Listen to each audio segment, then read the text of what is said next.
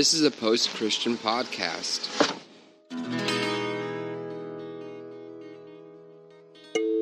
We are the Sacred Collective. All are respected, all are heard, all are welcomed. Join us.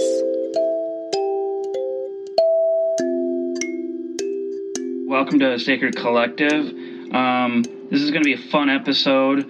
It's me, Brian, here in Minneapolis. We have Caleb Bro, as many of you know, out there in Seattle. Hello. And we have Neil. Neil, you got to say your last name for me. I'm always going to hack it up. Sedgwick. All the way across the pond in Belfast. And so we're coming at you. We're going to do a little different episode. We're going to talk about a movie. A lot of you know, if you've listened, Neil has done are you still doing the podcast about doing movies and stuff, or is that kind of on hiatus? No podcast these days. Just a bit of writing here and there. Okay. So you can find it. Search Neil Cedric on Twitter, and you'll find me. Cool. Fantastic. So we're going to talk about, hopefully this is not a one-off, that we'll do a couple of these, because I know all three of us here really like movies and TV shows, and hey, you know what, we can give our take on it. So somebody take it away. I know what movie we all watched, but what movie are we going to discuss today? Fireball Visitors from Darker Worlds. Fireball Visitors from Darker Worlds, is that right, Neil? Yes. Yeah. Okay. It's a very interesting title, say that much. It sounds like it's something from like Mystery Science 3000 or something, but it's not. Mm-hmm. It's So who wants to take... Well, yeah, so I found out about it through Neil. So, Neil, if you want to maybe set it up a little bit. Okay, so this is the latest documentary from Werner Herzog, the absolute king of documentary making. Herzog directed, and he has Clive Oppenheimer as his kind of interviewer, and they are taking a look at meteorites and what happens when they come to Earth, what they are, what they do when they land here, and what they do to us as a consequence of that. And it's available on Apple TV, if anybody wants to watch it. And if anybody, I know Apple TV is kind of one of those subscription services that not a lot of people are using. I don't think it has like the kind of, the profile of a Netflix or like an Amazon Prime, but they do pop up with very, very interesting things like this. And for me, Werner Herzog is an incredibly interesting filmmaker, whatever he's doing. But his documentaries recently have really tickled me. There's a documentary made about technology, which the title escapes me right now. But he has this lovely moment in it with some Buddhist monks around a park somewhere in the States, and they're all looking on their phones. And he's like, are they praying? Are they meditating? What are they doing? Just that lovely Werner Herzog voice. But I love this film because I find it to be very scientific and yet very spiritual at the same time. Werner doesn't do... he never makes a documentary that looks at one aspect of things. It always kind of comes around in this big, massive, wide scope, to the point where this ends up basically being about everything, in some ways. And you can probably tell by the way I'm going on. I really, really love it. Yeah, it was really. I liked it too. Let's play. I got a clip here. Let's play a clip. The meteorites come from the sky. Are they visitors bringing life or bearers of destruction? That was fantastic, Caleb. I loved it. Loved it. Yeah. I really liked all the spiritual tie-ins. They spent time on some native spiritual traditions And then they talk about Hinduism, which is really cool because cosmology plays such a big role in Hindu mythology.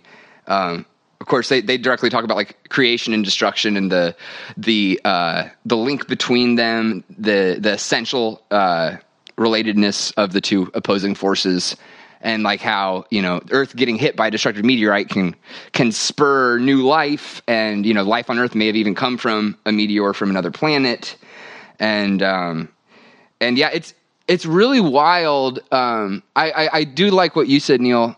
I like that about Herzog, how he doesn't really have an angle, except for just his broad kind of worldview, I guess. But he's not like angling for like, you know, there is a spiritual meaning here. He's just kind of like anthropologically just kind of observing what's going on, and it is weird how interconnected impact sites are with like culture hubs and stuff like that. And you know, he's talking about like ancient Mayan civilizations, and I think he talks about the Egyptians too, and just like the relatedness of the heavens with with spirituality. And yeah, it gave you a lot to chew on, and it didn't necessarily give you like a solid conclusion, like you're walking away with a compact, easily contained thing to put in your back pocket.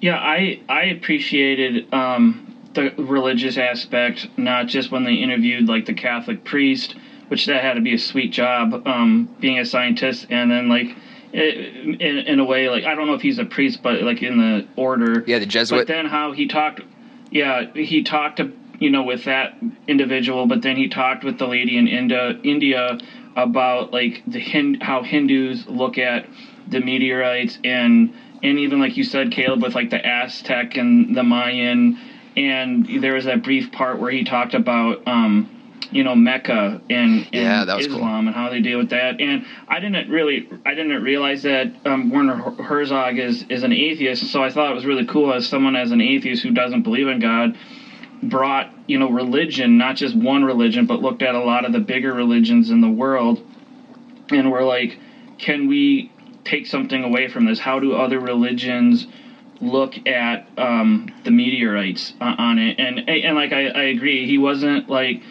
trying to push anybody in either direction, but just like asking these kind of open-ended questions, which I think is really good for a documentarian filmmaker to do. Mm-hmm. He doesn't want to give you any definites. He wants you to draw your own conclusions about what you make, about what he's telling you. And he has there's another film he made called The Cave. I think it's The Cave of Forgotten Dreams, where they find these old cave paintings from like Neanderthal cavemen type times, and just he kind of goes into all that and just kind of goes, this is their art, this is what they did, they left their stories for us to learn from about, and so it's just that thing of, here's a massive subject, here's a massive information dump. Now you, like 5 days later, removed from having watched this, I'm still processing wee bits of it and remembering little things. Like, there's a bit where, you know, these scientists, these incredibly educated, intelligent people are holding these lumps of iron and holding them up like holy relics. Mm-hmm. And I kind of thought, like, you know, at 2001, where you kind of see, like, it was like a flashback to the past and the present. It was like, this is falling from the sky and holding up to be like worship. And it should be, because it's incredible and it's beautiful. And there's the Danish the Danish jazz guy who decided he was going to collect space stuff. Oh yeah. The jazz player, And there was a moment where he said something in it like, you know, you collect this stuff up and you realize that nobody has held anything older than this before you. And my whole body just tingled with kind of this, like, mind-blowing thing that this guy's running around with this tiny little magnet collecting things that have been in in our atmosphere, in our galaxy, in our world from, creation, Big Bang, whatever label you want to put on it. And then the scientist in the next shot is going, yeah, we're all stardust. Yeah. And I'm going, yeah, we are. Yeah. Yeah, we are. We're all stardust. We're all matter. We're all created. We're all from somewhere, and I can't work it out. And Herzog's just going, here's all of it. Right.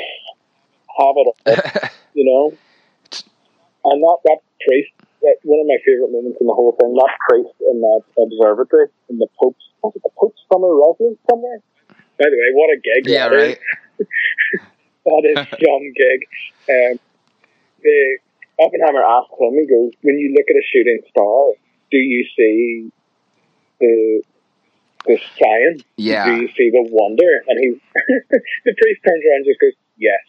And I'm like, and that's it. That's the most beautiful way of putting it, because we expect a religious person to go, oh, well, God did that and shot it from an angel, has a job up there, shoots it from an arrow, and you whiz across the sky, And this guy just goes, yeah. And because of the science, it makes it more totally wonderful.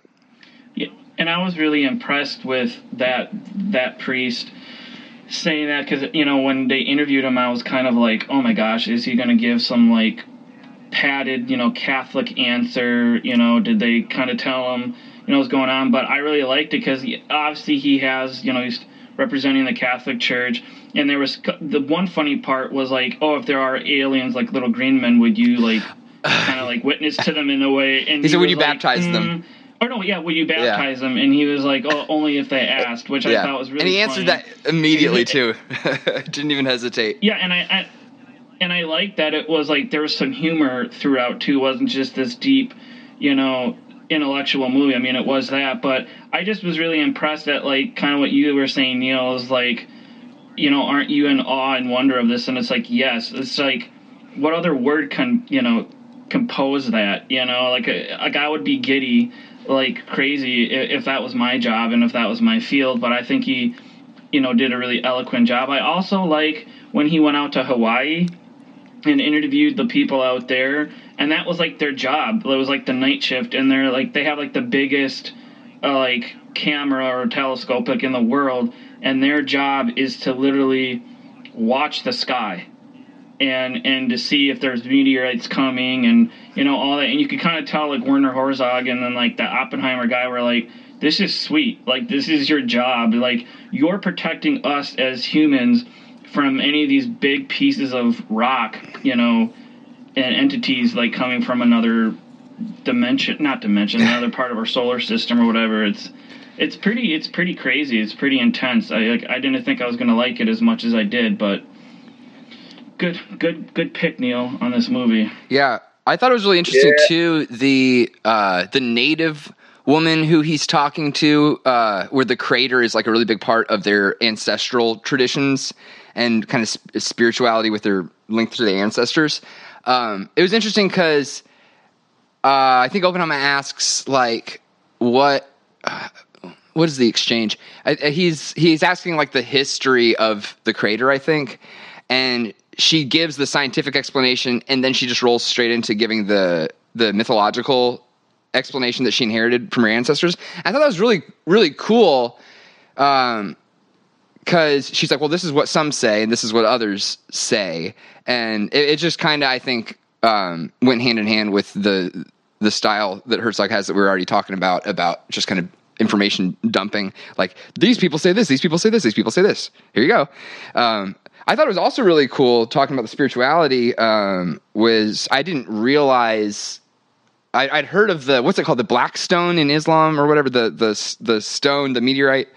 But I'd heard that term, but I didn't realize that it was like actually in the scripture. That's pretty cool. Like to have a what do they call it in Catholicism? Not a sacrament, a token. What's it called? Like an icon? An icon, thank you. Icon, yeah. Like a piece of Jesus' fingernail or whatever. I didn't realize.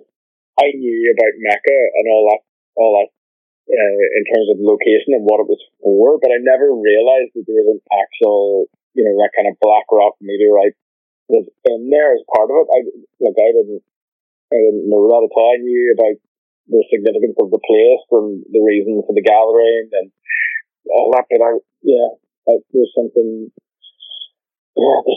deeply, I don't know, it's a funny thing. It's, like I say, it's incredibly scientific, but incredibly mystical at the same time. And for me, that in some ways just summed everything up in terms of, like even how I feel connection to God at times. My rational brain and then my kind of more mystical brain, because I can rationalize away a lot of stuff. And then like I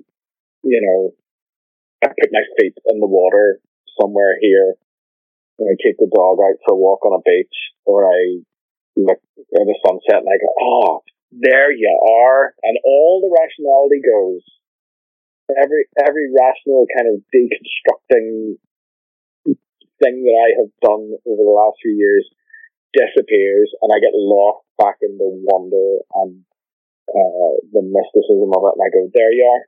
And my feet are literally in water, and I'm going, oh, I've connected into something that I don't understand. Mm-hmm. And that's where I think that's probably the reason why I kind of connected so much with it, and I find myself ever since every night I've been like out looking at like stars that little bit more, because it just kind of just completely blew me away. Oh Lord, yeah. Astronomy has always easily been like the most fascinating science to me, like the easiest thing to study, because it's just like it's like in more ways than one, it's like, it's magic. It's literally the mythology, our best speculation at the mythology of our origins, of where we came from, of where this rock that we live on came from. Like it is magic, and it has different laws of physics. And the thing is that we here on our little rock are the outlier. Like we think of outer space as the outlier, as the weird place. But we're in this weird atmosphere. Gravity being everywhere is weird.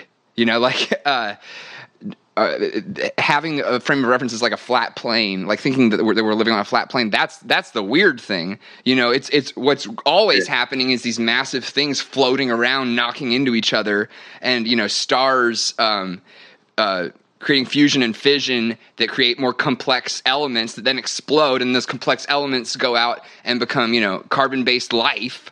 And it's insane. I mean, and like the moon used to be a hunk of the earth. 25% of our planet was knocked off by a meteor and then floated out and got into a locked orbit with us, and was bashed up by a bunch of other meteors and is now the moon. Like that's magic. That's crazy, man.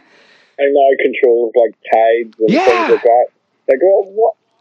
What? I mean, you can do that. I think it's the latest Rob Bell book, Everything is Spiritual. He talks about this kind of stuff, and he says, like, never forget that when you step out of your house, you're standing on a rock that is rotating at a speed that you cannot comprehend around this massive glowing ball of fire in a dark universe with all these stars and all that stuff you're talking about, kids. Like, that's all going on around you, and all these atoms and particles are going through you and back through you. You never, and it's like the whole thing is just like it could, in some ways it'll blow your mind in the best way, and in other ways, if you just try to somehow work it all out, it could completely melt your brain, the mush. Seriously. And you got to find a balance somewhere in between it. But so that's, I think that's something that frustrated me growing up in the evangelical world, is because whenever I'm like you, Neil, like I find this wonder, like being out there in nature, or reading Rob Bell's book, and then or watching this documentary just makes me realize, like in my deconstruction, how I'm not going to say I'm one with nature, but nature lets me know that I'm connected with it in whatever way we are. But always growing up, I would go to my dad and other people in my church and be like, well, how did this happen, Dad? Like, if God said that, going to the, literal 7-day creation, like, who created the galaxies? Who did this? Who did that? Well, God did that. And then, like, my one question that was, like, the meta question, I was like, well, who created God? Well, and it was like, well, God always existed. And I'm like, well, nothing can exist out of, nothing. Like, did he just, whatever. But, like, watching this movie, it made me realize, like, Christians Christians can't answer that cosmological question. And I mean, I had a cosmology class in seminary where literally that's what we did the whole semester, was talk about the beginnings of the cosmos. And even the professor there, who was a little bit more progressive and liberal, couldn't really even do it in that best of a way. Kind of like, there's things that scientists, theologians, philosophers, we don't understand.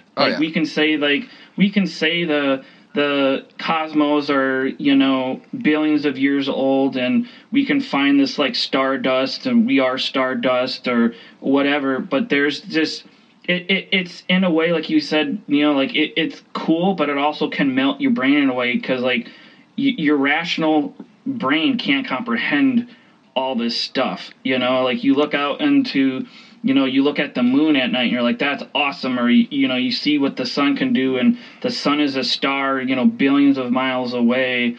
And I mean, I just remember going back from watching this movie, like, some of those questions were coming up in my head. It was like, Christians do a really shitty job of trying to explain the beginning of everything. And they always go back to the Bible. They always go to the scripture. And I think a lot of religions don't really know how to do that. It's like, well, it started. Okay, well, how did it start? Well, we're going to say this, but really at the end of the day, they don't really know.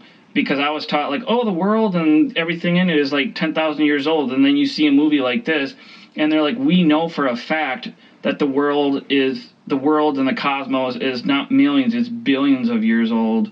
And then that just makes my little brain be like, I am like this speck of insignificance in the whole, meta everything. It's just fascinating. For sure. Yeah. Movies like this make me almost jealous of flat earthers, because they must just be so blown away by the creativity of scientists, like, coming up with this fiction of, like, there are all these alternate, like, dimensions, but they're planets and they're balls floating through a vacuum. And it's like, wow, you just made that up. Like to think of a flat earther and, like, all the science that goes into astronomy and stuff. Like, they must have mad props for scientists coming up with all this bullshit and all the equations and the physics and everything. Like, that's a lot of effort. You know what I mean? Like, how much more simple is it just to look up and be like, oh yeah, the moon is on an arc. Like God is just dragging it through the sky, and then it starts, like, it's just so much more of a simple, like, if everything is defined and solid and finite, in 2,000 years, if we could end up looking like the flat earthers. Like, oh, you fools, thinking that, that you couldn't interact with multiple dimensions, like, you idiots, or whatever it is, whatever the new fringe science is. But yeah, I mean, I think if you get to any point where it's like, oh, the Earth is exactly this old, no matter where you're coming from, science or religion, then you get into this tiny little box, and you're stagnant. You can't keep moving, and you die. Whenever I watch those parts of the movie that kind of went towards those native groups and those kind of tribal people, I was like, oh, you guys have a much better handle on them. Yeah. Like, just in terms of being in touch with the earth, if that makes sense. Good point. I kind of felt like they just are more deeply connected to what the planet is and is about than we are. I think when Brian's talking about, like, the cosmology class and what we're taught, and not to turn this into a complete Rob Bell loving, we could do that very easily, but, like, in that book he talks about how we very quickly just jumped to Genesis 3. Mm-hmm. So Genesis 1 and all that creation stuff is fine. Put that in the box. But then we messed it up. We were bad. We did this. We did that. And that's why God had to do all this. And we just, like, we cut off, I think. It really struck with me when I was reading it. Because like, we cut that bit off and we go, yeah, that's all grand. But the point of this all is, we're bad, then God did all this other stuff. And it's like, no. There has to be a point to the start point. Because otherwise the story's incomplete. It doesn't scan the whole way through if we just start off 3 chapters in. Right. It doesn't, like, you wouldn't pick up a book and start reading at chapter 3. Right. And try to work out what the whole book's about. Mm-hmm. You know, and when I saw those tribes in the documentary, I was like, oh, you and your people and your upbringing and your tradition is deeply rooted in day one. Mm. And I kind of think we need to work out a way to talk about day one, whatever day one looks like. I don't even know what I mean when I say day one anymore after watching this film. But like that kind of beginning of things, I think we need to work out how we talk about that much better. Mm. Yeah. Wow, that's a lot to chew on there. It's a big undertaking. This is what this film did to me. This is what the Jack. I was like, I could just go for days on the things that this film threw at me. And it's funny how, you read that Rob Bell book, and then a couple of months later you see this film, and then, we're having this conversation about it all. It's like all these things connect. Yeah. Like those things don't happen. It's like what am I? For me, anyway, it's like, why does this stuff keep coming up? Right. Why is this stuff? Why are these things coming to me every couple of months? Yeah. About this particular element of what I believe, and it helps in the kind of deconstruction process and the reconstruction process to go, what do I actually think about this? Mm-hmm. And what do I do with it, and how do I explain it to my kids when that comes? Because as I said before, I'm telling you guys that we're not at church. So do we drop a creation narrative on them? They will be getting a bit of that at school through kind of RE classes and things like that, or do we just, we love a wander around our museum here, and that stuff comes into play there, and like you're saying, facts are laid out. why there are certain elements within Christianity that still try to go, it's like, no, factual information. Why are we still trying to create our own narrative around it? Yeah. So how do we integrate what we're talking about, Genesis 1, Genesis 2, alongside the scientific and the factual? Because it's 2020 and we need to do that in some kind of way that is understandable and still links into what we believe that story to be. If that makes any sense. Yeah. Heady stuff, man. Well, yeah. And I think, kind of touching on what you were saying, Neil, too, is I think the two things that Christianity has a very hard time explaining, and you'll hear any theologian or Christian philosopher say this, like, the thorn in our side that we are unanswerable questions is the problem of evil and, like, cosmology, that the beginning, everything. There is no adequate understanding, consensus, any of that on those two topics. It's just like, so when someone, and I actually know a lot of friends from seminary who are now agnostic or atheistic because of those two things. Like, Christianity says it has all these answers. It says, look in the Bible, pray to Jesus, whatever. But when it's these two big monumental kind of questions, and you have no, like, I mean, I remember from these guys who have PhDs from prestigious universities all over the world, and we were in, like, I took it at a master's level and a doctoral level, and both with the same professor, and he was like, we just can't answer it. We can discuss it, we can talk about it, but we can't discuss it.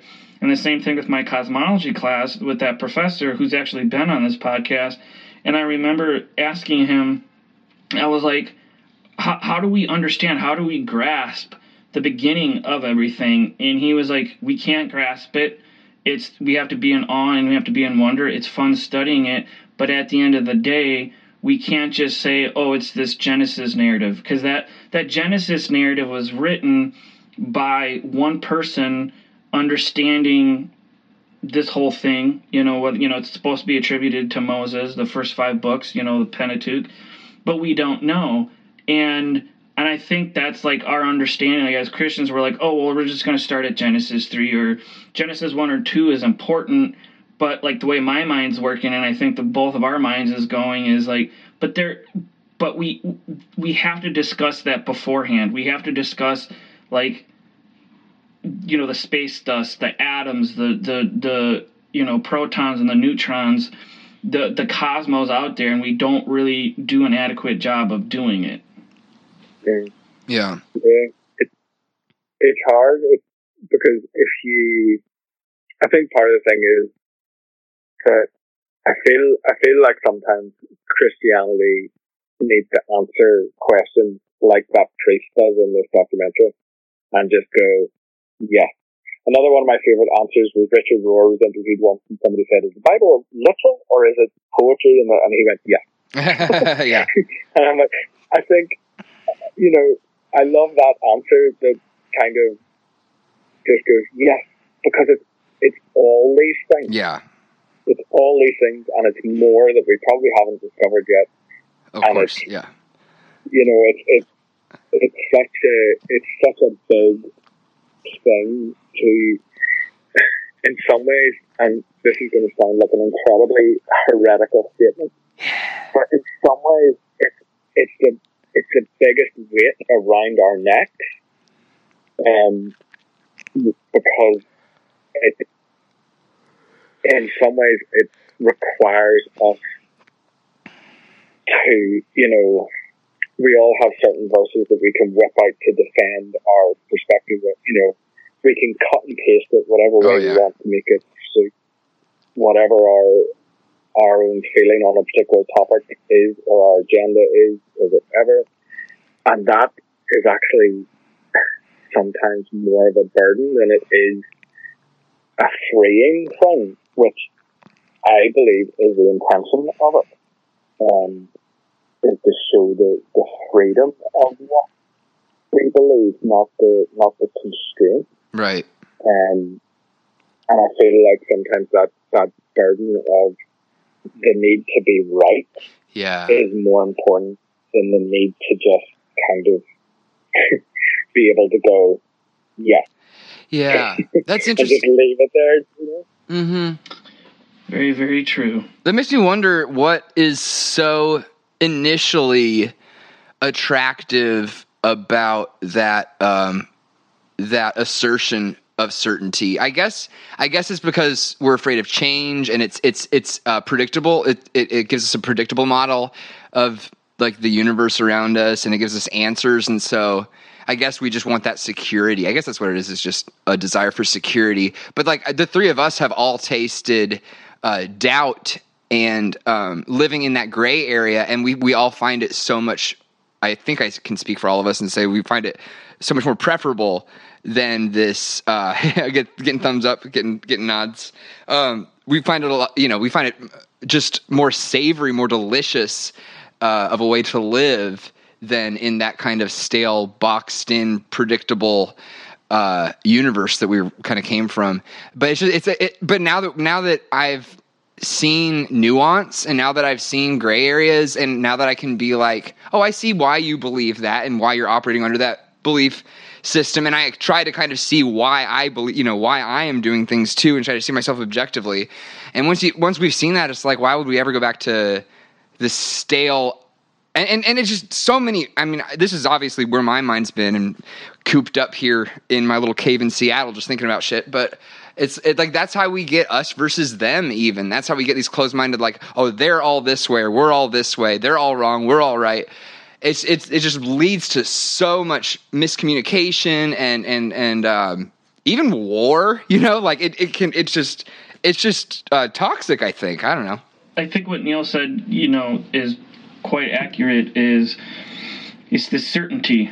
And I mean, a writer that I really like, Pete Enns, actually has a book titled "The Sin of Certain" or the Sin of Certainty, which his whole book is like it's sinful to have this certain aspect to know, like, I'm certain, which could be another way of saying like I know or truth. And that's one thing I hate that what Christians do. And my brother doesn't listen to this podcast as much, but I'll catch him sometimes where he'll say, well, Brian, I know this about the Bible, or I know that. And I'm like, dude, that's sinful. He's like, what do you mean? I said, to be so certain on whatever said topic it is within Scripture, that's a sin, because none of us know for sure. That's why it's called faith. That's why it's okay to have doubt. And I think so often, whether someone's a Christian or not, or whatever faith they are, they're so certain that viewpoint, their theology, whatever, is accurate. And I'm not saying to an extent that that's wrong to have faith or to have these certain views to have, that's fine. But to be so certain of them, to die on that hill, I'm not willing to do. But I think the church in general, instead of understanding these questions, like I think like all of us have been saying, instead of giving it an adequate understanding or estimation of it, they're just like, well, I don't know, so we're not really going to answer it. Yeah, and it's like if you have a conversation with that person in that space of asserting so much certainty, and I should say, if I had a conversation with myself when I was that person, I think the conversation would be like, well, why do you have to die on this hill? Like you said, the language that you used, Brian. Like, why do you have to die on this hill? Well, because God said it, and God is God. Okay, so God came? No. God wrote it down. Okay, well, who told you that this was God's writing? Oh, this guy. Okay, so you're going to die on a hill because this guy told you that these words are written by God, and that this is how to interpret them, and that this means this and this and this, and that this is almost like how the Jehovah's Witnesses have like the lighthouse, like the book that goes with the Bible to help you understand the Bible. It's like, oh, this is the set of doctrine. This is how you should interpret these verses. Well, why? Oh, because God said, because this guy said that God said that they told this guy that God, wrote this book. Okay, well, it's just so convoluted, and there's so many hoops to jump through, and there's so much gymnastics. If you say, I feel that this is true, and I feel that God inspired these words, whatever, then it's like conversation over. Okay, great, cool. But then once you start declaring this is certain, and it could even potentially merit dying on a hill or dying anywhere, then it just becomes this whole other thing. It becomes weaponized. How dull does life become? Right. If the three of us had the exact same viewpoint, the exact same unshakable viewpoint, yeah, on not just the Bible or church, even this movie, right? Yeah. Like what kind of robotic, boring world would we live in? Yeah. If that was how it was done. We need to have these discussions, and we need to have everything on the table in order to find out things about each other. So my favorite thing is when somebody says something and I've never thought of it that way, because that's not my perspective. That's not my idea. Like in a Northern Ireland context, I don't understand what it means to have been in a Catholic household during the Troubles. Right. No idea, no context, completely alien world to me. And it is, I could probably get to one of those areas within 15-20 minutes. Wow. Completely alien world. So, like, my we can't just all hold the same position on anything, you know? Otherwise, like, there would only be one sports team and they'd have nobody to play against. Yeah. You boil it down into a really basic scenario. Sport would be incredibly dull. You know, so it's, yeah, all these things need to come into play and to be talked about, respectfully and with less anger than they are. How we get there, no idea. But that, you know, that may be me looking for some kind of utopia. I don't know, but that's how I kind of look at things. I like that. Maybe you could write on that, on a world where everyone agrees. You'd probably just end up with like a single page book. It'd be short. Yeah, it'd be a short one. The grocery stores are just called Sandwich or something. Like there's just one thing everywhere. Yeah, sounds pretty lame, man. Hey, well, since we're talking about films, I think it would be cool before we end. Let's do some recommendations other than this movie. Maybe we should rate this movie. Oh yeah. How about this? I want to know what I also want to know what your all's favorite interviewees, who your favorite interviewees were. So how about we say our favorite interviewees and rate it out of, we need some sort of scale, units of measurement, like five certainty units. Meteorites. Five meteorites. 5 meteorites. There you go. Out of 1 to 5 meteorites? Yeah. Okay. Brian, I vote you go first. Oh, fine. Out of 5, I would probably give this 4.5. The reason I didn't give it 5 is I'm one of those nerds which would actually appreciate it if the movie was longer. And that, I mean, to me, that's really the only downfall of it, because it comes in at about an hour and 40 minutes, and I could have easily watched it for another 20 minutes, half hour. There was a scene there where they talked, you know, they went to Antarctica and talked to like some of the South Korean scientists down there, and I felt like that was just really rushed, really quick, like almost like, oh, this is at the end of our movie, but like you see that scientist actually picked up this massive meteorite, and they didn't really talk about it that much, and I was like, wait, that's like the biggest meteorite like that's in the movie, and they just kind of glossed over it really quick. So I mean, that's being really pretentious. That's probably one of the reasons I gave it like 4.5. As I said earlier in this podcast, like I think my favorite is that priest, the Catholic priest, just because. Well, what a trippy, crazy job that would be. When you think of a priest, you think of them in like, you see them in, training other priests or being a priest in a church.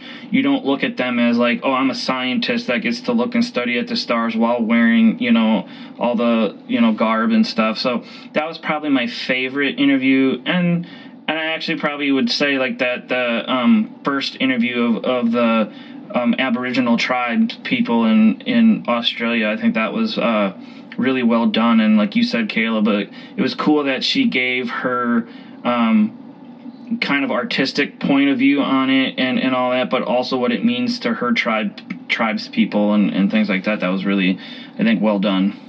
Cool. 4.5 meteorites from Brian. I have just spent the last 5 minutes going, what a dull world it would be if everybody agreed with everything. I would just like to say that Brian has said everything I was going to say, including the 4.5 stars. I'm wanting more South Korean scientists in my life.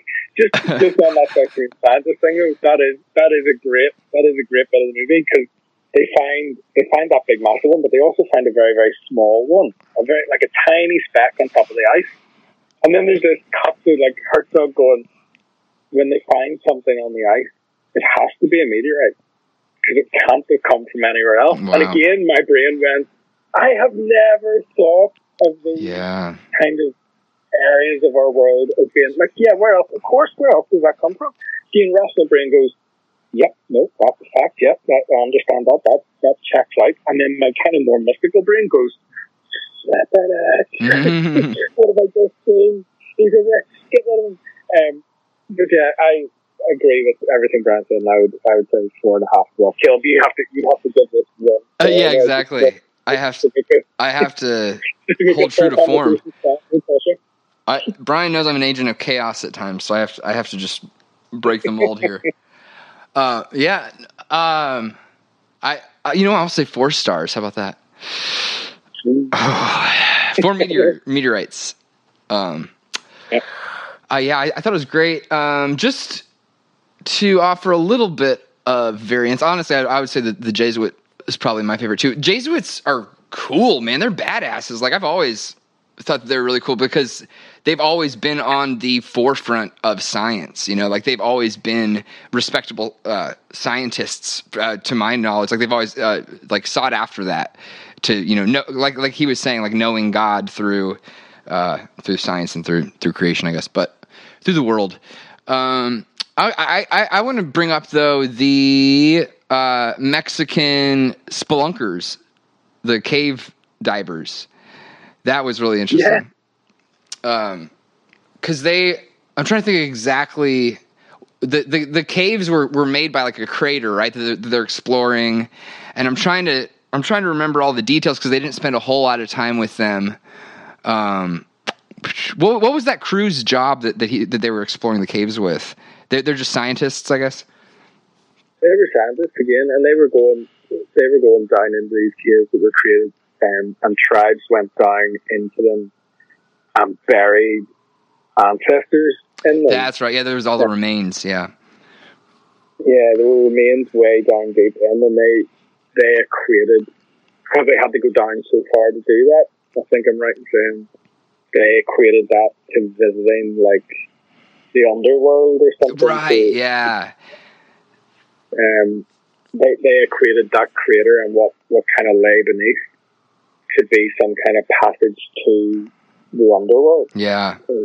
Fascinating. That's really fascinating. Yeah. And I do think it's really cool when cultures have like religious observations, like stuff written into their mythology that you can then just kind of turn around and look at. Like with Islam, how they have in the scripture, they have the meteorite hitting Mecca, and then they actually have the meteorite there. I think that's probably why iconography is so popular, you know, in a lot of religions. Is like, oh, this is a thing that points to this story, you know, that this magical mythology that I can actually tie into my physical experience, you know, my lived world around me. And I think that's really cool. And being like, like how the Maui had their, they actually go to the crater, and it's a part of their mythology, and it's actually there. You know, I feel like in Christianity, one, probably because we're Westerners and we're not, you know, in Israel or anything, like, you know, we're not in the Middle East. And then also, you know, we don't see miracles happening, right? We don't see, I don't know. We just don't really quite have the equivalent, but anyways, I think my favorite element, I know this wasn't a question, but I asked the question so I can modify it if I want to, but I think my favorite element of it was just all the different perspectives and none of them really being favored and just kind of just all being laid out there. I thought that was really cool. And just the fact that like meteorites and activity in the heavens are so important, period, you know, blanket across every single culture. It means something. It has some significance, even if it's not the same significance. And they're talking about like a meteorite hits the earth during someone's reign, and then that bestows legitimacy upon their reign, kind of thing. And yeah, I don't know. It's just romantic. It's just exciting and romantic. All this activity in the heavens get in. It's kind of almost some death of God theology stuff, but like the heavens getting ingrained into the earth, you know, smashing into the earth and becoming a part of the terrestrial. It's kind of romantic. For meteorites. Yeah. Brian, I think you were taking us in a new direction. Yeah, so I will say to end that part is I think we all three thoroughly agree that whoever's listening to this, go and watch this movie on Apple TV fantastic. It'll blow your mind in many, many good ways. Spoiler alert, the bear eats the guy at the end. Yeah. Rips his face all the way off. No, just if we have like a couple more minutes, I think it would be really cool to just see what other shows or movies we're watching that we want to talk about. I like this. I think all three of us are really big into like films and other forms of media like TV shows and stuff. One that I want to talk about, which I binged it yesterday. I mean, I know this will come out in a couple days, but on New Year's Day I watched Cobra Kai season 3, and I Netflix just hit it out of the park by getting this, because it was originally the first 2 seasons were on YouTube Premium, which is like something no one has. It's like less than Apple TV. And I grew up in the 80s. I mean, I was born in the early 80s, and so like when the first Karate Kid came out, I was probably like 3. And then when the last one came out, not the Hilary Swank one, but the Ralph Macchio, I was probably like 7 or 8. And then watching them over the years, seeing that, and then seeing Johnny Lawrence, and seeing Daniel, all like as older adults that have kids, the fighting, and I won't give it all away, but the flashbacks they have are fantastic. They bring almost everyone back from the originals, and it's just such a well done show, because you see a lot of these reunions or people trying to get it together again, and you're like, that sucked, that was dumb, they didn't really think it out, but they really did think this out. So I recommend Cobra Kai. I probably watched it for 5 hours yesterday, because there are 10 episodes and each are a half hour to 40 minutes. But I highly recommend that. And then I also recommend, I won't go into super detail, but Caleb and I like the show Letterkenny on Hulu. It's a show based out of Canada, and it's based, like, one of the creators of it was kind of loosely based, like him growing up in the small town Canada. Super crude and dirty, a lot of swearing, a lot of sexual jokes, but I just can't stop laughing when I watch it. And just some of the people make fun of Americans for their accents. This whole show is making fun of Canadians for their accents and their little things. It's just very, very funny. So those are 2 shows that I'll tell our listeners to watch, because they're both really, really good. Nice. Do you have anything in mind, Neil? We just started Cobra Kai, the 3rd season there a couple of days ago as well, and it is good, and it is, at the same time, it's also incredibly cheesy. Oh my lord, so cheesy. But they own it. So they own it, though. Yeah, they're completely owning it, but it's an interesting show, particularly in the kind of first season, second season, in terms of how it shifts your perspective as to who, because when you watch the Karate Kid, the film, very clear who your good guy is, very clear who your bad guy is. When you watch Cobra Kai, you're like, is Johnny a bad guy? I don't know if he is. Mm-hmm. I don't think he's a bad guy, and I don't think Daniel LaRusso is as white as snow as his karate gi would have us believe. I don't, it's good in that way. It's just some things around. Letterkenny, I don't think has made it to these shores, although there is a Letterkenny here. Oh, really? Down in Donegal, yeah. But I suppose the big one that we've watched, which may or may not be a podcast in itself, chap, is Pixar's Soul. Oh yes, I watched it. I watched it last night, actually. Got there yet? Wow. Okay, so lots to talk about that would probably extend this into the kind of 3-4 hour podcast range, which nobody would listen to.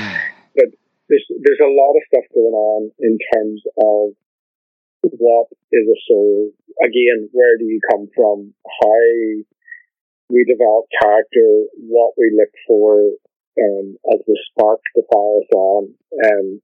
The one thing I will say is I think Pixar films work at their best when the entire family is engaged in it. And I know our youngest is 9, and she checked out after about half an hour. Now, part of that may be because you're at home and it doesn't do the same thing that it would do in a cinema setting. Part of it might just be because the stuff they're talking about is so much bigger than, like, even the ideas that they give you in Inside Out. It's so complex that I think it might be something for older kids. I don't know, but that was just our own experience, but I absolutely loved it, and I kind of want to take a second run at it to try and really get everything that was going on in there. But there was lots of lovely wee lines, and again, one of those films that doesn't really do indefinite, because I could see my kind of Christian understanding of death, birth, life, and all that, but I imagine that there are people of other faiths sitting looking at it and going, yep, I can see that. And, you know, it didn't kind of hang its hat on any definite, this is what this is about or what life is about. It didn't kind of tack itself onto any one particular belief system in a very, very lovely way too. So, yeah, I mean, we could probably do that in the podcast on its own. Sure. Oh, definitely. Yeah, we could do more of these episodes. We could do more of these reviews of different movies. For sure. For my recommendation, I guess recently, I've been actually watching some dramas recently. I generally watch comedies. As far as that goes, Auntie Donna is my favorite comedy of the year. By far. Yes. Easily. What a good adaptation, too, that Netflix did. And it's produced by Scott Aukerman and Ed Helms, and it's just like, they just did it so well. It's so good. Perfect sensibility for those boys. But I've been watching some dramas. I've been watching that show on, is it Amazon or is it Hulu? It's called A Teacher. It's Hulu. It's FX on Hulu. It's called A Teacher. It's about like grooming and like sexual manipulation and stuff, and like it is really dark. And I have to take stuff like that. I can't just like binge it. I'll have to watch like maybe 3 episodes tops in a night, and then I got to cleanse my palate with something lighter. But it is really dark, but like it really, like I'd never articulated in my head the specifics of grooming. Like there's a trigger warning at the beginning of the show. It says like it says graphic depictions of grooming, and it's funny. The very first scene in the show, right after the first time they display that trigger warning, is of the main character putting on her lipstick, and I was like, is it talking about like personal grooming? Like people might be grossed out by seeing close-ups of someone putting on makeup or something. But then I realized, no, it's talking about grooming at like in Cruel Intentions or something like that. But it's a really dark show, but it's really good, and just the characters are so well written and very complex. Like talk about blurring the lines between good guy, bad guy, and just like seeing why people are doing what they're doing, and it's just like, oh shit, like we're all just fucked up. But that and the show In the Dark, which is it's a crime show about a blind woman. What hooked me was the humor, the kind of sensibility of that show, the pacing of it, the rhythm of it. But then it gets a lot more serious as it goes along. So anyways, those are the 2 shows that I've been kind of slowly trudging through because they're both taxing on me emotionally. And then I have to go back to watching like Tim and Eric or something to get myself away from the seriousness or the heaviness of everything else. Awesome. That's fantastic. And yes, I agree before we leave. Let's do this again and let's cover Soul, because when Neil said that movie is, I'm going to watch it again, but that movie is so phenomenal. And Pixar's so good at world building, huh? Yeah. So I think that would be we've already discussed, or we already talked about what we're going to do in our next one. Toy. Yay. Neil's so giddy. All right. All right, guys. Thanks for doing this. Everyone have a good day. Rest of the day, wherever you guys are at. Actually, I know where you guys are at, so whatever time it is. Have a good one. All right, fellas. Talk soon. Later. Bye.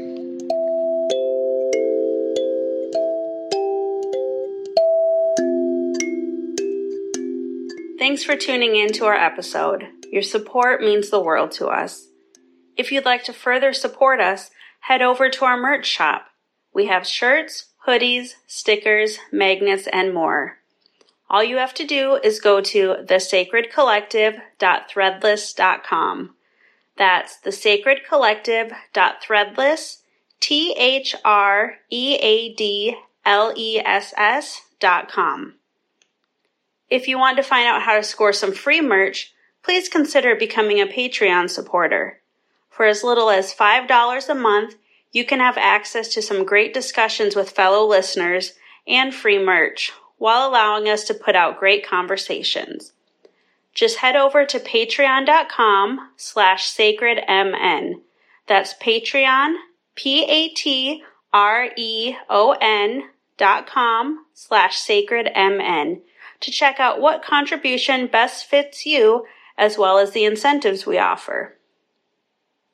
If you haven't yet, don't forget to click subscribe, leave a review, and share with your friends. Thanks again for listening. That was a Post-Christian podcast.